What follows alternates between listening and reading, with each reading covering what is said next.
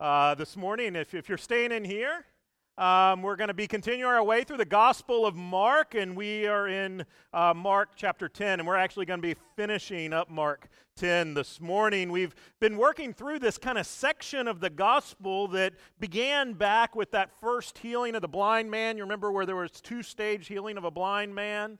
And Jesus has been focusing on what does it mean now to follow Him? What does it mean to follow the Christ? The one who is going to Jerusalem to suffer and die. What does it look like? What does it mean to follow Him? And it should be no surprise that as this section of Scripture kind of concludes, next week we'll see Jesus enter into Jerusalem.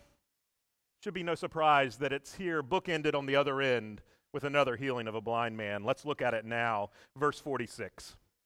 And they came to Jericho, and as he was leaving Jericho with his disciples, a great crowd, Bartimaeus, a blind beggar, the son of Timaeus, was sitting by the roadside. And when he heard that it was Jesus of Nazareth, he began to cry out and say, "Jesus, Son of David, have mercy on me." And many rebuked him, telling him to be silent, but he cried out all the more, "Son of David, have mercy on me." And Jesus stopped and said, "Call him." And they called the blind man, saying, "Take heart, get up, he's calling you." And throwing off his cloak, he sprang up, and he came to Jesus. And Jesus said to him, "What do you want me to do for you?" And the blind man said to him, "Rabbi, let me recover my sight." And Jesus said to him, "Go your way. Your faith has made you well." And immediately he recovered his sight, and he followed him on the way. Let's pray. Oh, Father, would you teach us this morning? Jesus, would you teach us, in fact, even today, to learn more of what it is to follow you. We pray that in our time this morning we would ultimately behold our wonderful Savior, Jesus Christ. And it's in His name that we pray. Amen. So one of the blessings, I've had the opportunity over my years as a pastor to interact with lots of different people. And one of the things that you find yourself interacting with, a lot of blind people who think they can see. And what do I mean by that? In that I can remember, like at a former church, regularly, a gentleman, whenever he saw my truck sitting out once a month or so, he would stop by the church. And he would be in desperate need of gas. His gas tank would be on empty, and he's coming by. Could you help me? And I would end up with, okay, let's drive to the gas station. We'd go, and I'd talk to him while we were there. And I'd encourage him, we'd love to help you more. More than just filling up your tank every now and then. And he'd say, "Oh, no, this is the last time. I've got a great job in front of me. I'm good. I'm good." And yet he'd always come back. You see, he was blind, but he didn't know it. He thought he could see.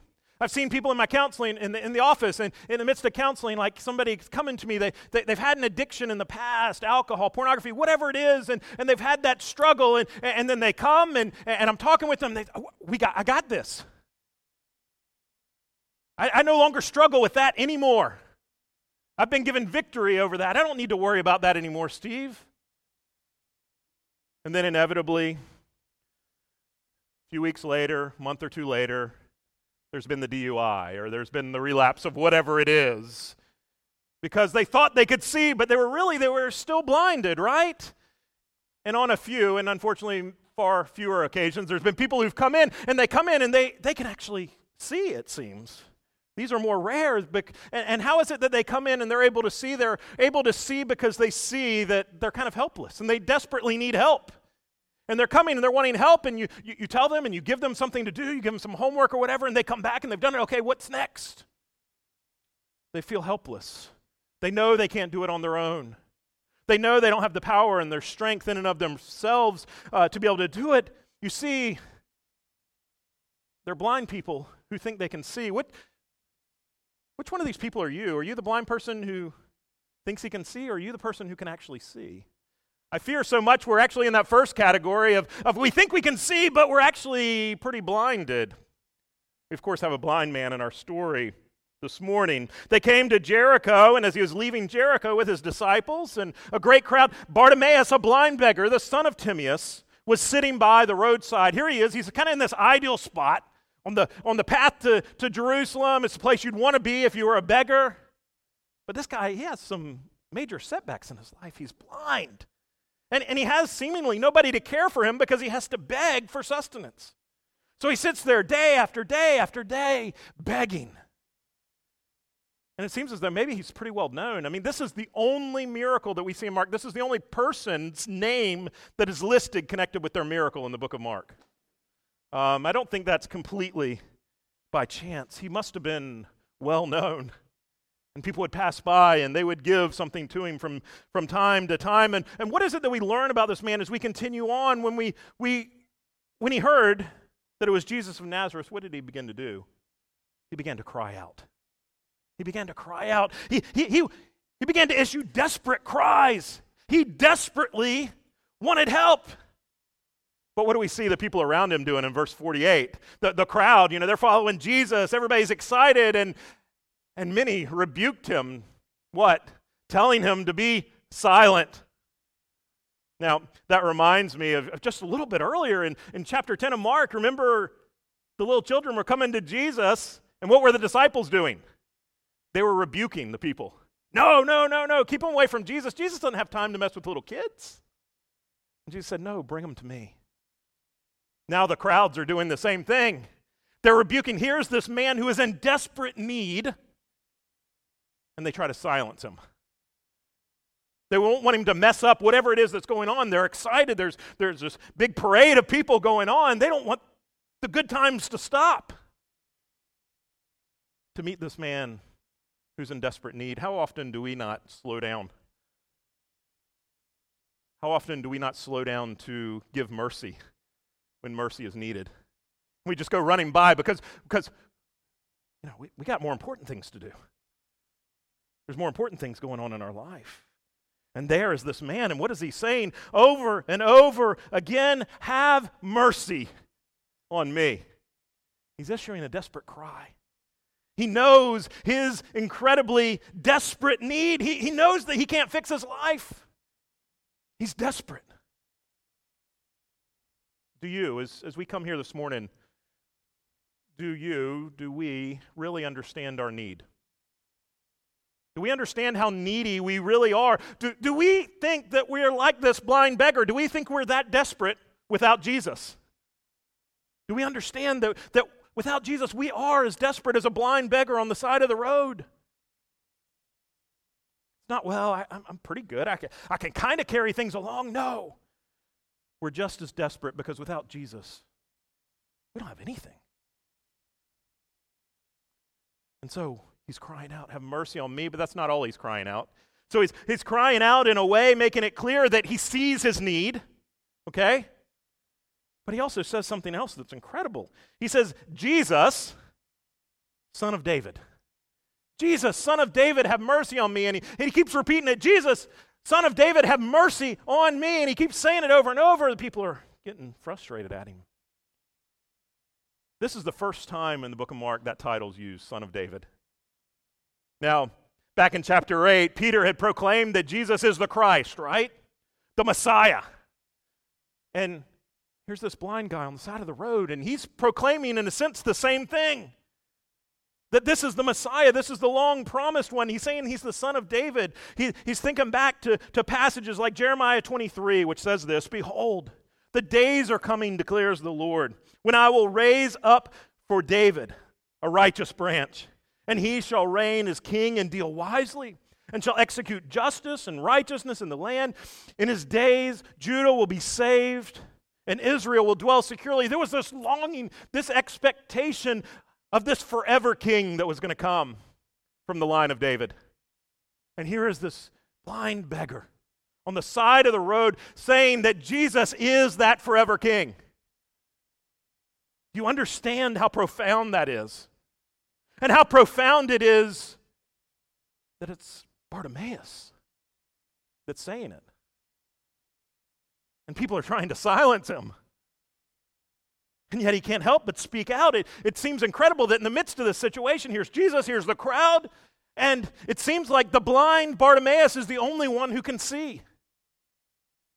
Do you understand that? Yes, he couldn't physically see. But he seems to have spiritual eyes that everybody around him doesn't seem to have. And I think part of it is because his blindness. in that way has actually been a blessing for him. You see, his blindness actually allows him to see spiritually, in a sense. He's aware of his desperate need. He knows how he can't make life work on his own. He's desperately dependent on others, and it's because of his understanding of his desperate need that he's able to really see Jesus. I think part of the problem with everybody else who was on that road with Jesus, they thought maybe I kind of need him, maybe I sort of need him, but they didn't come with the same kind of neediness that we see Bartimaeus coming with. And here it is. Before the triumphal entry, we'll be there next week, and we'll see that triumphal entry, and we'll see the people lay down their coats, right? And lay down their branches, and they'll say, "Blessed is the coming kingdom of our father David, Hosanna in the highest," right? They'll be singing that, but before they ever say that, before those crowds are ever proclaiming that Jesus is the Son of David, it's the blind Bartimaeus that's saying it. That's profound. The blind Bartimaeus beats him to the punch. He seems to see Jesus clearly when nobody else seems to really see him clearly. I think he's fulfilling those words of Hebrews 11, you know them, faith is being sure of what we hope for. It's being certain of what we do not see. Doesn't that describe Bartimaeus? Can't even see, and yet he's so certain. He knows his need, and he knows who this is in front of him. You see, when we can begin, like Bartimaeus, to understand our desperate need, how much we can't do life on our own, how we can't make all this work on our own, we can't just pull ourselves up by our own bootstraps, as it were. When we see our desperate need, that we can't do life without him, it's then that we're able to have eyes to really see. As long as we're dependent on ourselves, dependent on the things of this world, looking to all these other things, we won't be able to truly and fully see. So, Bartimaeus here, he shows us that we need to see our neediness in order to be able to see. And then, of course, we have this incredible interaction between him and Jesus. I don't know if you happened to see it over the summer. There was kind of a popular video passed around the internet for just a short period of time. In Florida, there was this lady who got in a little bit of an accident or whatever, and one of her tires blew out, and so she's on the side of I-75 in Florida. And the police pull up, and so you see the dash cam footage from the police car, and you see this big, hulking guy standing beside the lady's car. The police issued a press release just a little bit after it, and this is what they said. Yesterday, Shaquille O'Neal was traveling through the county on I-75 when he witnessed a crash. He stopped to check on the welfare of the driver and remained with her until law enforcement arrived. He fist bumped the deputies before going on his way. Now, if you were stranded on the side of the road, Basketball Hall of Famer Shaquille O'Neal is probably not the person you think is going to suddenly come to your rescue, right?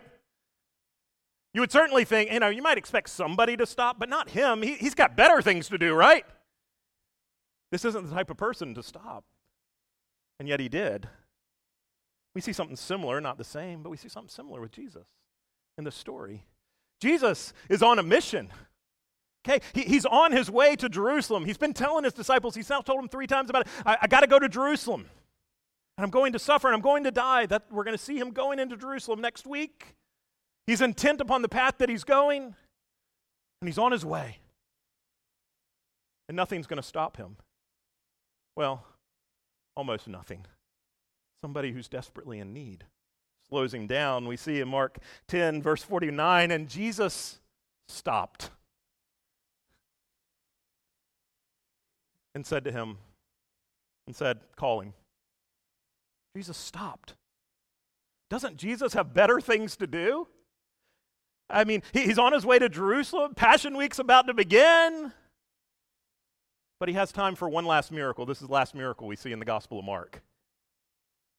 He has time to heal this blind man. And it's no accident. I said this earlier. It's no accident that it's a blind man and that it happens right here. Back in Mark 8, we saw that first healing of the blind man that I mentioned earlier. That man he was healed in 2 stages. Do you remember that? You know, first he kind of sees dimly and he says, "Oh, what do you see?" "Well, it looks like trees. The people look like trees walking." And then he does it in a second stage, and then he can see clearly. And it was meant to be this picture of the way discipleship often works, of how we first see dimly and then hopefully eventually we see clearly. It's in fact the path that the disciples have been on, right? Right after that story, what does Peter do? He confesses Jesus as the Christ. This incredible moment in the book of Mark.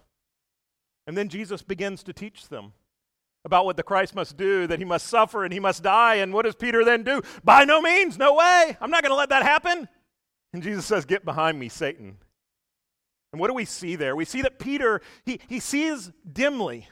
He doesn't see clearly. He's just seeing trees walking. He doesn't see yet with clarity. And we continue to see that as things unfold from Mark 8 on. And Jesus 2 more times, for a total of 3 times, has to remind his disciples of where he's going, where his path is taking him, that he must suffer and that he must die. And now, on the other end of that, on the other end of this kind of section in the book of Mark, we have this healing of Bartimaeus. It kind of forms a sandwich between those passages that are teaching the disciples what it means to follow Jesus, what it means to follow the one that is going to his death. And it's no mistake that it's the healing of another blind man. A blind man, I think, that's going to actually, he's an incredible, helpful example, in fact, of what discipleship, what a disciple is to really look like. Now, so Jesus, he stops. And he calls, call him. Can you get him? And then we see continuing in that verse, and they called the blind man, saying to him, "Take heart, get up, he is calling you." Now, I hope you notice something there. These are the same people that just a moment before were rebuking him. They're telling him, "Be quiet." And then Jesus says those words, "Well, call him." And suddenly they're saying, "Hey, you see it, take heart." They're basically saying, "Hey, cheer up." You know, it's like a switch suddenly flipping. Those who didn't want to give any mercy, Jesus says, "Oh yeah, we love to give mercy out." How often we can look like that, and we don't have those true hearts for the needy. And I think Jesus, even in just teaching them that, it's his way of rebuking their rebuke. He's teaching them that they should have hearts for people like Bartimaeus. People who are crying out for mercy. They should have incredible hearts for him and for them, for those needy. And then it continues, verse 50. And throwing off his cloak. This is Bartimaeus. And throwing off his cloak, he sprang up and he came to Jesus. You see, when it starts hearing through the crowd, he's hearing it third person, that Jesus is calling him. Can you imagine what went through his mind? I mean, yes, he'd been calling out for Jesus, but he must have been wondering, is Jesus going to really respond? He must have been thinking, the king? The great king, the forever king, the son of David, the Messiah, the Christ, he wants me? And what does he do? He jumps up. He throws down his cloak, and he went running to Jesus. He left everything behind. He did what we saw a little bit earlier in chapter 10, which the rich young man couldn't do, right? The rich young man, he went away sad. And yet here we have Bartimaeus. He hasn't even actually spoken to Jesus. Okay? He's not even in Jesus' immediate presence. He's just heard word from Jesus via third person. And he jumps up. He leaves everything behind. He leaves his cloak behind. He leaves, and in that cloak would have been all that monies that he was collecting. And he just leaves it all behind. It's a safety blanket, if you will, in a quite literal way. He would need it that night to sleep in. Not to mention to buy food. some bread, some meager bread for him that night. It was his security. But when he hears the call of Jesus, he leaves it behind. It's the only thing that he had that could bring him security. And he leaves it behind him. What do you, as we approach this, as we think about this ourselves, are there things that you and I need to leave behind? Or there's those things that we look to for our security that we need to let go of? And I know we don't like to hear that because that's hard. We don't want to do that. You know, I was mentioning a few illustrations earlier of some people I've had the opportunity to minister to, and I think of that man who'd stopped by to get gas. But he couldn't receive more help. He couldn't admit how needy he really was. All he had was that truck and a little tiny trailer that he lived in. He didn't have much of anything. But that was his security. That's where he found his security. In trying to keep his own life going, making his own life work.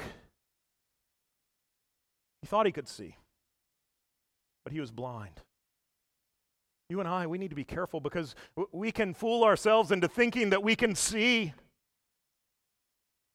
and actually be very blinded by these things that we look to for our security.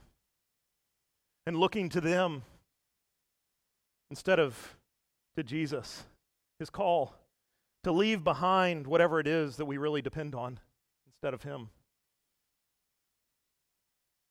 So the guy, he's given up everything. He's given up his security and he goes to Jesus. And now he hears here in front of him and Jesus asks him a question. Now the interesting thing here, if you were really paying attention last week, this question should have sounded very familiar to you. So I want to read from last week's passage first. James and John were with Jesus, and Jesus asks James and John a question. He says this, "What do you want me to do for you?" That's the question. And what is their response? Do you remember? "Would you grant us to sit one at your right hand and one at your left in glory?" That's their request. These are his disciples, the ones who've been with him, the ones who know him the best, and they say, "We want to sit with you in glory. We want the best seats in the house." Now Jesus comes to Bartimaeus, and he asks the exact same question. Word for word, no surprise. It's not a mistake. "What do you want me to do for you?" And the blind man said to him, "Rabbi, let me recover my sight." Remember that staged healing of blindness in Mark 8? James and John, they see Jesus. That's why they're asking what they're asking. But they still don't see Jesus clearly. They still don't quite get what it means. They know he's the great king, but they still haven't quite wrestled and quite gripped the king that he is. The king that's going to die and what that means for their life. But the blind man, Bartimaeus, the unlikely one, he seems to see with incredible clarity. He doesn't ask for prestige. He doesn't ask for prominence in the kingdom. He just asks that his sight would be restored. He asks for mercy over and over again. "Would you just have mercy upon me? I know I don't deserve it. I know I've done nothing to earn it." You see, he, in a way, unlike the disciples, he doesn't ask for stuff. He asks for a cure. He doesn't ask for stuff, he asks for a cure. I'm reminded of kind of towards the end of The Lord of the Rings. There's a moment where Aragorn, he's returned as the rightful king to his kingdom. He hasn't taken over the throne yet, and there's some folks talking on the inside, and there's been this horrible battle. Lots of people are dead and others are very badly wounded, and there's this conversation that says, basically, we'll know when the real king comes back. And the way that we'll know that is this, that the hands of the king are the hands of the healer. That's how they would know that Aragorn was the rightful king, because he ends up coming in, and what does he do? He ends up healing so many of the people. Because the hands of the king are the hands of a healer. The king brings the cure. And the king, and Bartimaeus seemed to understand that. Bartimaeus seemed to understand that Jesus, the son of David, the great king, he brought the cure. And you and I, we need to understand that he brings the cure to us.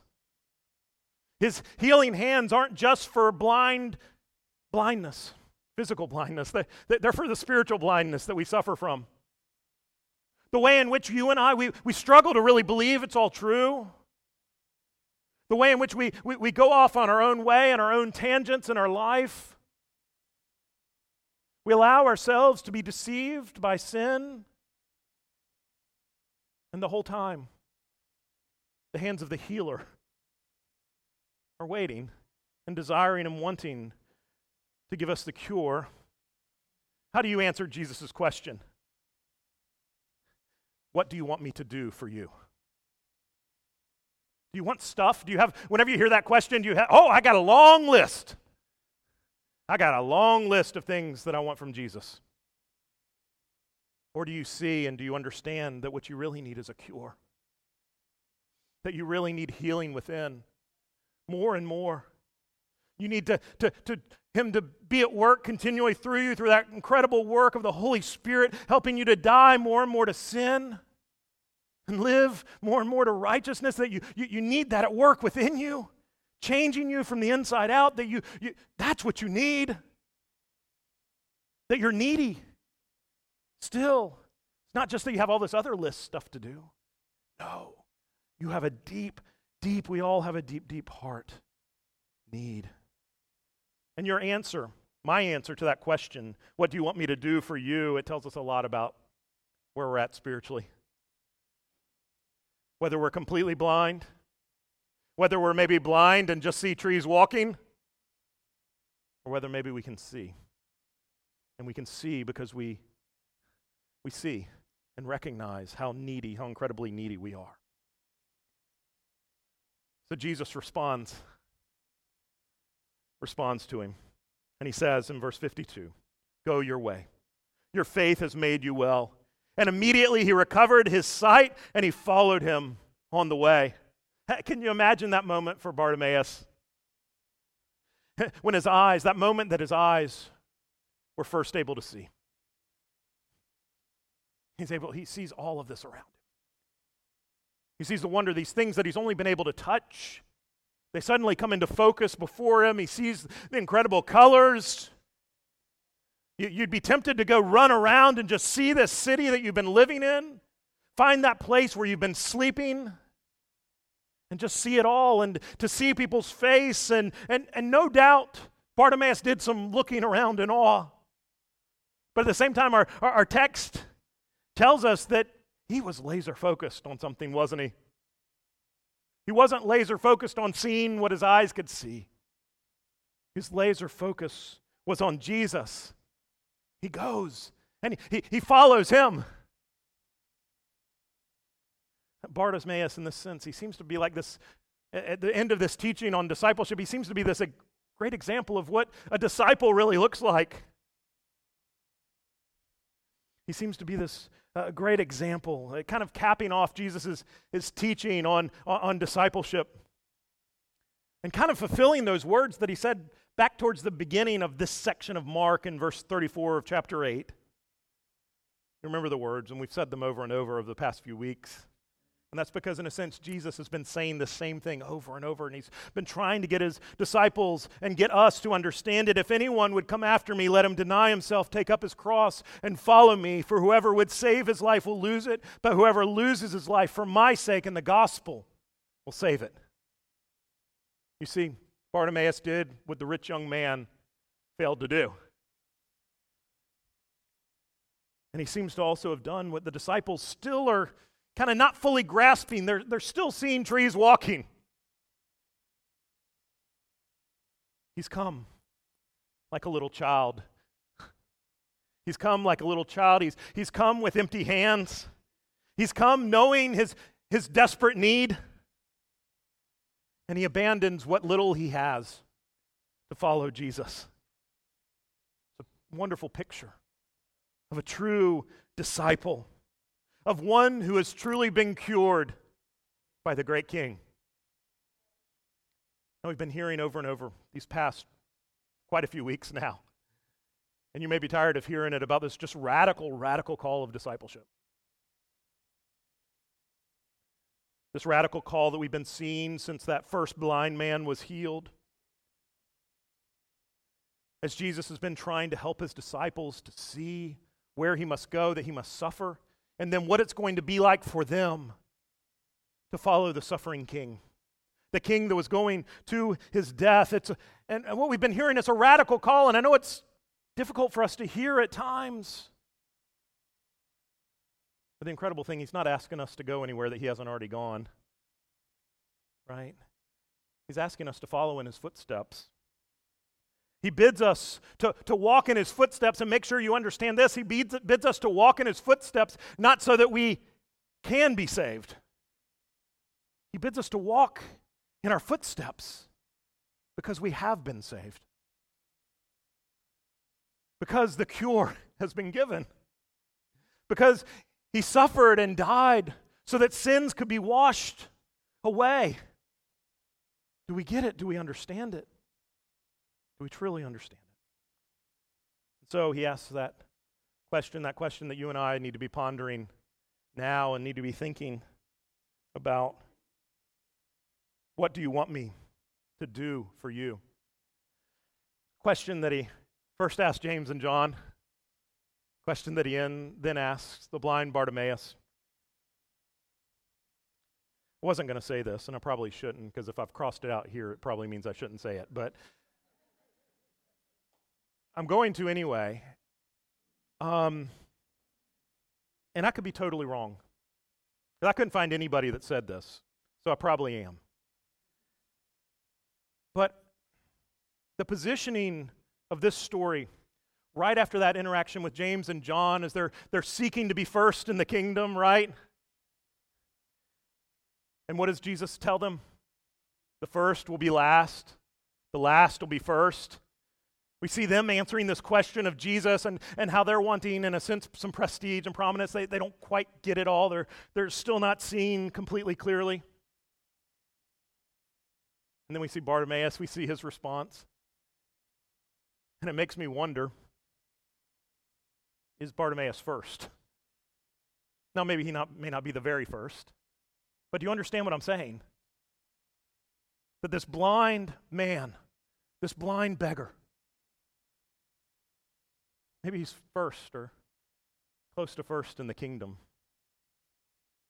There's a wonderful story, I don't know if you know the names, John Wesley and George Whitefield, but two prominent evangelicals, and a couple of centuries ago, they were friends for a long time, and then their friendship got ruptured some because of theological arguments between the two of them, particularly over what grace really meant. And George Whitefield died first. Somebody came and they asked John Wesley, "Do you expect to see George Whitefield in heaven?" And John Wesley paused for a moment and he said, "No, I don't think so." And the person was like kind of taken aback there for a minute. And then this is what he said: "Do not misunderstand me, madam. George Whitefield was so bright a star in the firmament of God's glory, and will stand so near the throne that one like me will never catch a glimpse of him."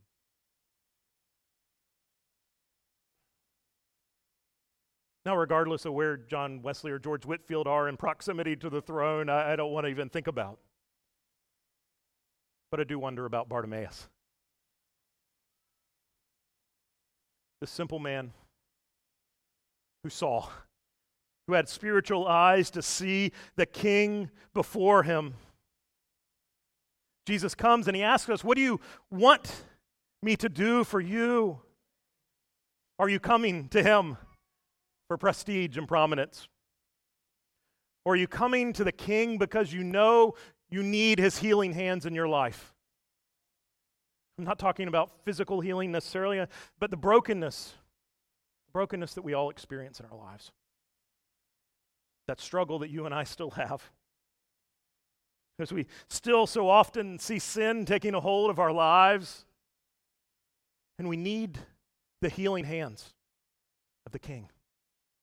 Do you know your desperate need for that right now? And that you need it just as desperately as the blind beggar on the side of the road. Call before us all this morning. It is to come as those who are needy. To come crying with Bartimaeus, have mercy on me. Have mercy on me. Jesus asked, what do you want me to do for you? Do you want stuff from him? Or do you want him? What would your response be? Let's pray. Father, this is hard. It's hard to be reminded of how blind we can be and how blind we so often are. Oh, would you help us as we go into our week even, would you help us to truly understand, truly know, truly comprehend how needy we are. How much we need the healing hands of the King right now. Would you help through the work of Holy Spirit in our hearts? Would you help to convince us of our neediness? And help us to run to you. Help us to willingly leave behind things that we may need to leave behind, whether that's literally or just figuratively. But would you help us to leave behind those other things that we look to for our security? And help us to run. Help us to run to the King and run into your healing hands. We thank you for your word for us this morning. We pray that it has not gone out empty and that you are at work, changing our hearts, calling us more and more to you. And we pray this all in the matchless name of Jesus. Amen.